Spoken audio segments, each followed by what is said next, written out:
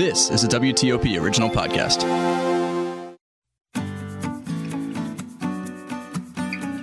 Welcome to a very special episode of The Vine Guy. I'm your host, Scott Greenberg. In this episode, I have the absolute pleasure of welcoming to the podcast Fayssal Bazzi, an Australian actor who's had a remarkable path in the industry. His mom is Syrian, his dad's Lebanese, and they immigrated from Beirut to Australia when Fayssal was just 3 years old. He started kindergarten at a young age and had to learn English quickly in order to keep up and fit in. He took to theater at 19 and started his professional acting career in the early 2000s. Now, he's never thought of himself as a, quote, Arab actor, but he ended up being typecast quite a bit early on in his career. To this day, he still receives roles that often typecast him as a terrorist, and he's made it a point to never take these kinds of roles. Good on you, I say. Fayssal, welcome to the Vine Guy podcast. I feel so fortunate that I've interviewed so many wonderful wine celebrities. But I have to say, you are my first celebrity who's into wine. Thank you for being here today. Thank you for having me, Scott. Thank you for having me. So I definitely want to talk about your career and your life because it's super interesting. But first, I got to know, how'd you get into wine?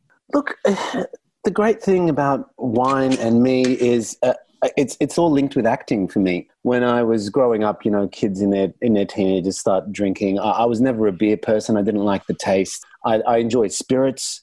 But then acting and starting to work in theatre really led me to wine because at opening nights, I remember my first wine was after an opening night and coming out into the foyer and someone offering me this wine. And I obviously knew what wine was, but I'd never had it. And that first time, I maybe had too many glasses, didn't really range, didn't really, the taste was so delicious. I didn't really kind of gauge myself. I thought, 5 or 6 would be a pleasant amount to drink and suffered a headache. But since then, because of theatres and because of acting, I find myself enjoying red wine, especially. I love getting it as gifts, Scott. If you ever want to send me anything, I love having. I love people giving me recommendations because I don't really go out and find certain things. I love a Shiraz mainly because it's so easy to drink. But I love people to say, I saw this bottle, I went to this vineyard, I thought you might like it, and they'd send it. And, it's my house is just full of different bottles of wines from people sending them to me from around the world. So cool. So I should probably tell our listeners, I did mention that you immigrated to Australia as a young lad, but we're actually doing this podcast interview. You are in Sydney as we speak. Yes. So no surprise that you're a fan of the Shiraz. Yes. By the way, I cut my teeth on Shiraz as a young pup, and to this day I still collect it. And oh, amazing! Recommendations for you. So I'm just kind of, and I'm putting you on the spot a little bit here. Please. Do you have any idea what that wine was that opening night? Do you remember it? Oh, no, I was 19. I'm now 37, Scott. There's been many a glass since then, my friend. I know. But I remember my first girlfriend, so I guess it's a little different. So let's actually talk about this wonderful career you've had. You began acting in the theater right out of school, I believe. Tell me about that experience. What drew you to the theater? I guess it was as simple as, my career really started professionally in the early 2000s, and due to the world events of the time, including like 9/11 and the war in Iraq and things like that, I found that screen jobs were coming through that were only really like, third terrorist from the left or, the bad guy in every kind of thing. And the two-dimensional characters that I just wasn't really interested in playing. And I never wanted to tell those stories or kind of put people that look like me in a box to say this is all we're capable of doing. And fortunately, I was afforded opportunities in theatre that had a scope of characters and different kind of, I do look at myself as a character actor these days just because I was kind of forced to back when I started. I can play anything in theatre, and a theatre audience, they go to watch you and you tell them you're something, you're the King of France, and they just believe it because they're paid good money to see something and they want to be transported somewhere. While I found screen back then, people just judge you before you even open your mouth. It's changed now. Like things are obviously getting better and society's improving and the industry's improving. I was thankful I had theatre back then to kind of flex my creative muscle and not have to just rely on stereotypes to kind of, there were curriculars too. You couldn't do many of those jobs in a row without never working again then, So I found myself leaning heavily into theatre. Well, it's interesting because I guess in theater, nobody can really paint you into a corner. And a great example of that, I don't know if you've seen Hamilton. Even in the Broadway play Hamilton, it turns out that George Washington is black. Yeah, absolutely. Nobody questions it. Nobody questions it. It is what it is. So I think in theater, it gives you much broader boundaries as opposed to film where, listening to you, it's pretty easy to get typecast or kind of shoved into a column or a lane. Absolutely, and then you start to appreciate the good roles that are written about like ethnically specific roles. So it's you find what's important to play and how to best represent going forward. So, out of curiosity, did you have a favorite role in the theater? Is there something you like? Wow, I just really loved what I did. Oh, look, there's actually been so many. It's like I also love doing Shakespeare. It's just the buzz of the audience, Scott, that really gets me. I'm happy to play anything. I'm happy to be transported. Right before COVID started, I was on stage in a play called The Deep Blue Sea, and I was playing it was set in 1952. I was an RAF fighter pilot who was missing the war, and is that like. And people, again, just look at it and you open your mouth, you have an English accent, they don't question anything else. So it's hard to pick any one performance because I don't know if you've ever been on stage, but just the buzz of having, 1,000, 2,000 people in front of you just transfixed to what you're doing. There's nothing like it. Funny you should say that. I was actually on stage for a performance of Hamilton in Washington, D.C. Oh, amazing. Yeah, but it was after the play was over and I was just invited up. and obviously have a glass of wine with the cat. Yeah, it still counts, Scott. I hope you put it on your IMDb. Wow, I didn't think of that. Maybe I should. I'll make sure I do that. So what came first, theater or film? Theatre for me, definitely. Okay. So how did you roll into film? It started with a few guest spots on TV, then a few guest roles, and then I started getting my leading kind of screen roles in like the mid-20 teens. They were, thankfully for me, stories, although being ethnically connected, they were telling an important story and progressing a narrative that I wanted to push forward. And but it's just so funny. It's like I've been in the industry now for a good 17 or so years, and no matter how long it takes you, back then it was maybe like 12 years into my industry, people start treating you as a newcomer because suddenly your face is everywhere, and they just think you're the newest discovery, and you go, I've been here for a while. I've just been drinking in the corners while you've been ignoring me, and now you're paying attention. We call that an overnight success. Yes. You did mention ethnic identity in comment, and I'm just kind of curious. You've got a fascinating life story.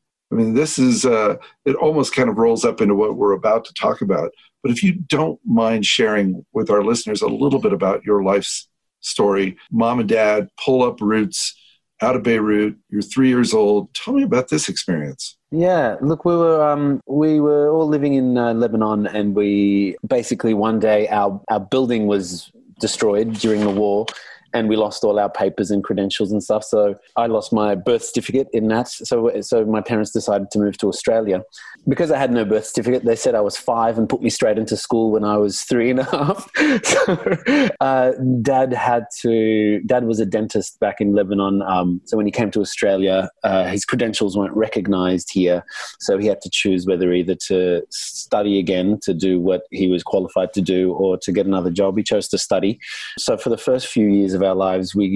My mother, my father, my brother and I, we shared one room while he studied, and we went to school. I couldn't speak English. I spoke Arabic and French at the time, so I had to learn English as we went. My mother was an Arabic and French teacher, so she'd teach us when we get home, but I had to give up French because the letters were the same. And so I'd go to school and people would be trying to teach me English, and then I'd go home and Mum was teaching me French, and I'm just like, I can't do this. I just have to give up French. And slowly but surely, we just progressed as a family. We started to grow. The whole reason I decided to become an actor was I changed school due to racism and bullying when I was in year 2, and I still hadn't learned how to speak English properly. I could understand it, but I couldn't speak it still. And I had a lovely teacher who it was her first day as well. And she went, "Oh, you're Fayssal. I've heard about you. Look, I know you can't really communicate by speaking, but anything you want to do, you just show me by mime." And she'd show me how to write a pen, use a pen, go to the bathroom. Oh my gosh. And she was like, and then we'll slowly learn from there. So I started doing that and started learning English. And then one day she went, "You're really good at that, Fayssal. You should be an actor." And I'd never thought of doing anything else since that moment. Oh my gosh, you were so fortunate to have this intersection with this person in your life at that point. Absolutely. And it just shows the importance of teachers. I don't know what it's like in America, but here they're very undervalued and very underpaid. And teachers can make a difference in someone's life. I know. My mom was a first grade teacher for 35 years. There have been wonderful experiences in my life where people will meet me and say, "Oh my God, your mom taught me how to read." Oh, that's incredible. And it's just been these great little snippets in my life that I'm very thankful to my mom. So your mom was a teacher, my mom was a teacher. And so I think that you and I have a very deep appreciation for the value that these people bring in our lives. And I think it's just wonderful that you had this intersection with this person who cared. Absolutely. Absolutely. And it makes such a, you look back at what's come after that and you go, I can't believe that the rest of my life was penned for me because of one person's kindness, and it shows how important kindness is in the world and how it can change everything. Again, I'm just curious, now that you're, obviously famous, do you ever ring up your old chums from kindergarten and say, "Hey, what do you think of me now?" No, but that's the beauty of Facebook. Sometimes you won't hear of from anyone for 20, 30 years, and then you get the odd kind of "Oh my God, do you remember this day when you and you go, "Oh yes, I do remember you briefly." Yes. Unfriend. It's very interesting that you're telling this story about the upheaval that you and your family experienced in Lebanon, because I find it very tied into your latest project. Yeah. You're in a Netflix series, an original series, I should say, called Stateless. And I had the privilege of watching the first episode. And oh my God. First of all, it's brilliant. You're brilliant. It's very intense. And the story that you're telling seems to parallel very closely to this story that's being told in Stateless. It's not your story, obviously. No. It is, I understand, based on a true story. Yes, yeah.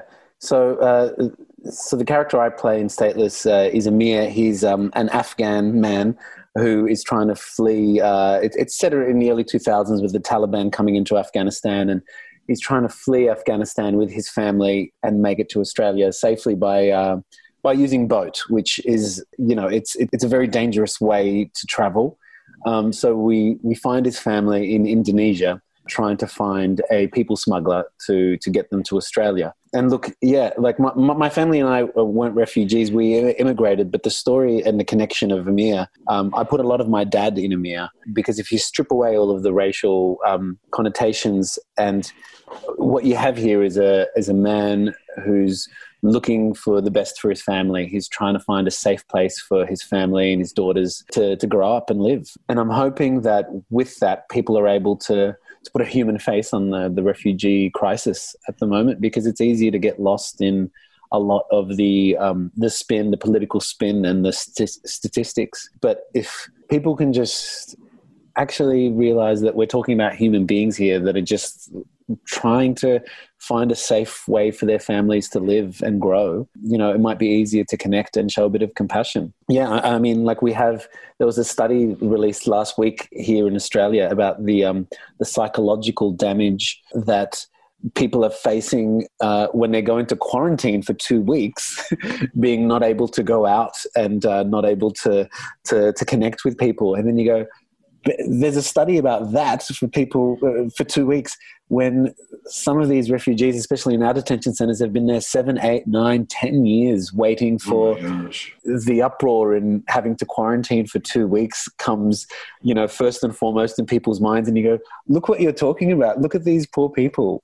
So I guess I really connected with Ameer's story because of my history. And I just really wanted to share the human side of that story. Well, you did a absolutely brilliant job humanizing your character. And even though it was just the first episode I saw, and I think the series premieres July 8th, if I'm Yes, mistaken. That's correct. So very excited about this because then I get to actually see the rest of it. But you've done a brilliant job of humanizing your character and really bringing a face to immigrants, and particularly these refugees. And it's, without giving away too much, I don't want to give away too much, but it's very fascinating how it seems like there's 3 or 4 different stories that are going to get interwoven over the course of this series. And I'm looking forward to seeing how that all plays out. You just feel the humanity in your character during your ordeal. So, thank you, Scott. Yeah, no, it was brilliant. Well done. What was it like? Where was this shot? Where was the... We shot it in Adelaide and Port Augusta. So Port Augusta is a town. It's about 3.5 hours out of Adelaide, and it's about where we shot it. They built the detention centre from the ground up, and it was modelled on the actual detention centre, which was like a kilometre down the road. We were fortunate enough to have a lot of our background artists had at one stage been in detention centres or refugee camps around the world. And some of them had been up the road at the detention centre that it was modelled on, and just walked in and felt just a wave of emotion, because it was like they were going back to their prison, seeing that and hearing their stories about what they experienced getting there and also living there for so many years. It just kind of highlighted how important it was to tell this story. So I should probably also mention that one of your co-stars is Cate Blanchett. That's, fairly well known. She's starting out. I think she's got a bright future. She's another overnight success, which she was fantastic. And I'm just kind of, again, curious, what was it like working with her? She's wonderful. I had my main kind of connection with her during this time was as a producer, because she's part of Yvonne Starovsky's story arc. But she was very wonderful. I hung out with her in London a bit. We went over there to kind of sell the show at the end of last year. And we've had some... she used to run a Sydney theatre company down in Australia. So we established our friendship through that initially a few years ago. And she's just incredible. I mean, you can just sit here. We could spend the whole podcast just listing her list of credits and the impact she's had on cinema and TV around the world. She's just an incredible, inspiring human. That's great. Her role in this, pretty intense. Yeah. So wasn't expecting the story arc to go that way, but at least... But how good are her tracksuits, though? Come on. Right? Brilliant. As intense as this was, and as deep as the subject matter is, I'm sure you guys had some fun on the set. Do you have any interesting stories or anything? Coincidentally, Scott, we had a wine club at the end of days. So we'd finish where we were staying. It was myself, Jai Courtney, Rachel House, Rose Riley, Dan Spielman, Kate Box, and Yvonne came a couple of times as well. And it was just because the subject matter was so heavy, you'd finish a day and you'd just go, wine club, and someone would pick their rooms, and whoever's room it was, whoever's coming brings a bottle. So it was a nice little ritual we had, that we needed because of the subject matter. And you just kind of debrief about what happened that day, what you saw, the stories we're telling, what's happening the next day. And yeah, it was a lovely part. It was probably, if I didn't have Wine Club with all those lovely humans afterwards, I think it would be a harder show to have to do every single day for the 2 months, 3 months we were doing it. Fayssal, this is what I absolutely love about wine. It is that one beverage that connects us. Yes. Whether it's just getting together after a tough day at the office, as you just mentioned, or dinner out with friends or celebrations. I can't think of really any other beverage where you connect people with a time and a place and an emotion the way wine does. And I'm just, again, curious, was there any particular wine that stood out in your wine club? I know, you had a lot, but no, but I'd never. Rachel House, whenever it was her turn, she was big on getting organic wines. So I had never, I don't think up until that stage had organic kind of vegan-y wine before, and I liked it. And better for the headaches afterwards because there's limited preservatives. I always seem to lean towards Spanish wines because of their lack of preservatives, especially if we're working just to kind of limit the headaches and the hangover. It doesn't hurt. I will say that up until recently, I've been doing this quite a while, and I thought I knew a lot about wine. But a couple of years ago, we were out to dinner, and one of my dinner guests said, "Is this a vegan wine?" And I snorted a little bit and went, "Of course, all wine's vegan." I was quickly corrected and said, but some wines are actually filtered using egg whites. And yes. You know what? You're right.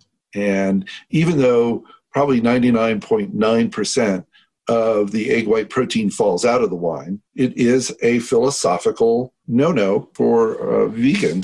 And it was interesting because up until that moment, I always thought all wine was, of course, vegan. And it was interesting to be taken to task. Hey, we're never too old to learn. Never too old to learn, my friend. That's right. So what's next? You've wrapped up this wonderful, again, Stateless on Netflix, premiering July 8th. How many episodes in Stateless? 6 episodes. 6 episodes. Okay, can't recommend it enough. Even just watching the first episode, I can't wait for this to come out so I can watch the rest of the series. What's next on your agenda? I know we've got a little thing called the pandemic going on. Yeah, well, there's a couple of things in Australia that might start shooting under some strict protocols. Just waiting to see what happens there. I have a movie that was meant to come out in May, which now has been pushed to September, I think, and it has a North American release too. It's called Measure for Measure, which is a modern take on Shakespeare's Measure for Measure. And it pits myself and Hugo Weaving against each other as rival gang lords. And my sister falls in love with his ward, and it kind of becomes a Romeo and Juliet-y thing set in Melbourne, set in the streets of Melbourne. So hopefully that comes out in September and cinemas can reopen. And from there, we just we have to play it by ear and see how the industry bounces back from this pandemic. Right. And it's interesting because we think of so many different industries that have been affected by this pandemic. And you, of course, think about the hospitality industry, of course. It never really occurred to me until recently that the entertainment industry has really been hit hard by this as well, because you can't social distance during acting or particularly a love scene. Absolutely. And if the ways around it at the moment that people are talking about is complete isolation with cast and crew, while you're on set, and you never kind of leave each other's sides if you want to go around that path. But the problems that brings up is then it becomes really expensive for producers and productions because you have to have hotels for everyone all the time. So financially that's not really a viable option. So, what do? You just have to play it by ear. Yeah. Get your take on this. Is this the new normal? This has been the strangest year. I was away for the end of last year, and I was in Japan and then went to London for a stretch, then came home to do a play. When I came home, we were suffering bushfires. So we all had to wear masks because the air was red. And then it's like you quickly forget about that. Things went normal for about 2 weeks, and then the pandemic hit and we were locked in. And slowly we've been coming out of that now. I don't know what normal is anymore, I guess is what I'm trying to say. Like things are changing so rapidly that it might be the new normal for about a year, and then like things will bounce back. But I guess we're in the hands of scientists and how clever they can be with finding a cure or, a vaccine or something. And, so who knows? Life's changing so quickly at the moment. Well, you know what it sounds like to me, Fayssal? It sounds like you and I need a glass of wine. I like that. That's good. That's a good idea. So it's now that wonderful time of the podcast where, so you have a few bottles of wine. I know it's 10 a.m. where you are. Yeah. But do me a favor. Pick a bottle out that you're really interested in talking about, and let's go for it. Okay. I'm going to go this Beyond Broke Road Margaret River Cab Sav. Ooh. Yeah, it's my brother had gotten it for his wedding many, many years ago. And for my birthday last year, he still had a case of it. And he goes, "Do you want this?" And I go, "Yes, okay." So I've been slowly going through them, and this is the last one. Oh, wow. I feel honored. What year is what's the vintage? It's 2007. Brew. Oh, well, let's crack it open. And this is from the Margaret River. Yes. Right. So now, not mistaken, if I'm recalling my wine regions of Australia correctly, Margaret River, little cooler area than some of the other areas of Australia, making beautifully structured wines. Yes. More what I would say structured fruit, as opposed to the Shiraz, which again, love Shiraz.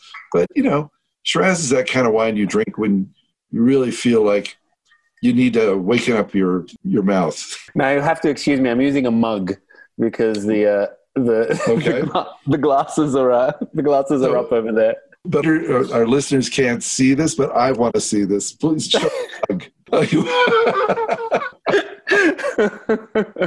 Yeah, it's a classic Rick and Morty mug. And I am so fortunate that I have children who actually educated me on Rick and Morty. But you know what? It still holds wine. It's absolutely. So any port in a storm. What are you going to have a drink of, Scott? Well, I actually have, in your honor, I have the Two Hands Gnarly Dudes.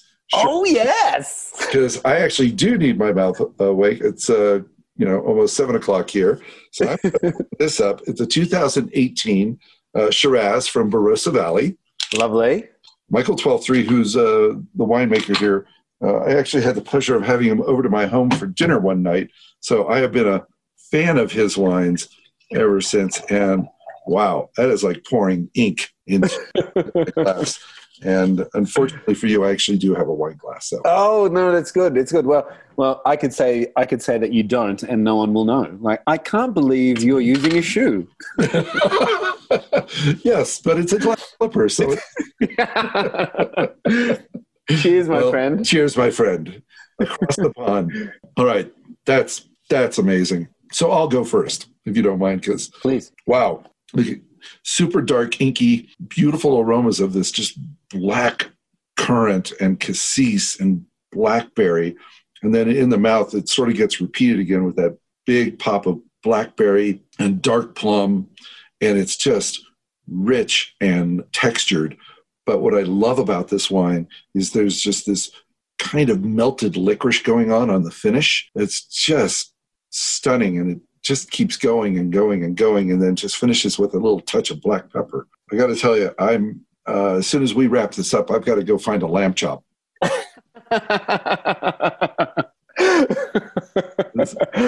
Look, Scott, I can't describe my feeling as eloquently as you, but it was full-bodied. There was a rich purple kind of kick to it that you can kind of the fruitiness just kicks back at the back of the throat. But the thing that's most important to me is it reminds me of my brother and his wife, and so it's the emotional kind of pull on this end. That's exactly what we were talking about, though. That's made my point. Wine is that beverage that ties you to a person, place, or an event in your life. And, this wine for me brings me right back to the night that Michael 12-3 came over for dinner. Having an Australian winemaker in your house is a intimidating. It's a bit intimidating and fun, and rocks. As the night goes on and you end up drinking a little bit more, it definitely becomes a lot more entertaining. And speaking of entertaining, Fayssal, I want to thank you so much for joining me on today's Vine Guy podcast. You have been an absolute delight, and I wish you all the success with Stateless on Netflix, premiering July 8th. Don't miss it, and all of your future endeavors. Thank you so much, Scott. It was an absolute pleasure. Well, that'll do it for this episode of The Vine Guy, a WTOP news podcast. This episode was produced by Sarah Beth Hensley. The music you heard is Wishful Thinking by Dan Leibowitz, available in the YouTube audio library. Don't forget to follow me on Twitter and catch my Wine of the Week shows on WTOP and WTOP.com. And until the next time, remember, do good, drink well.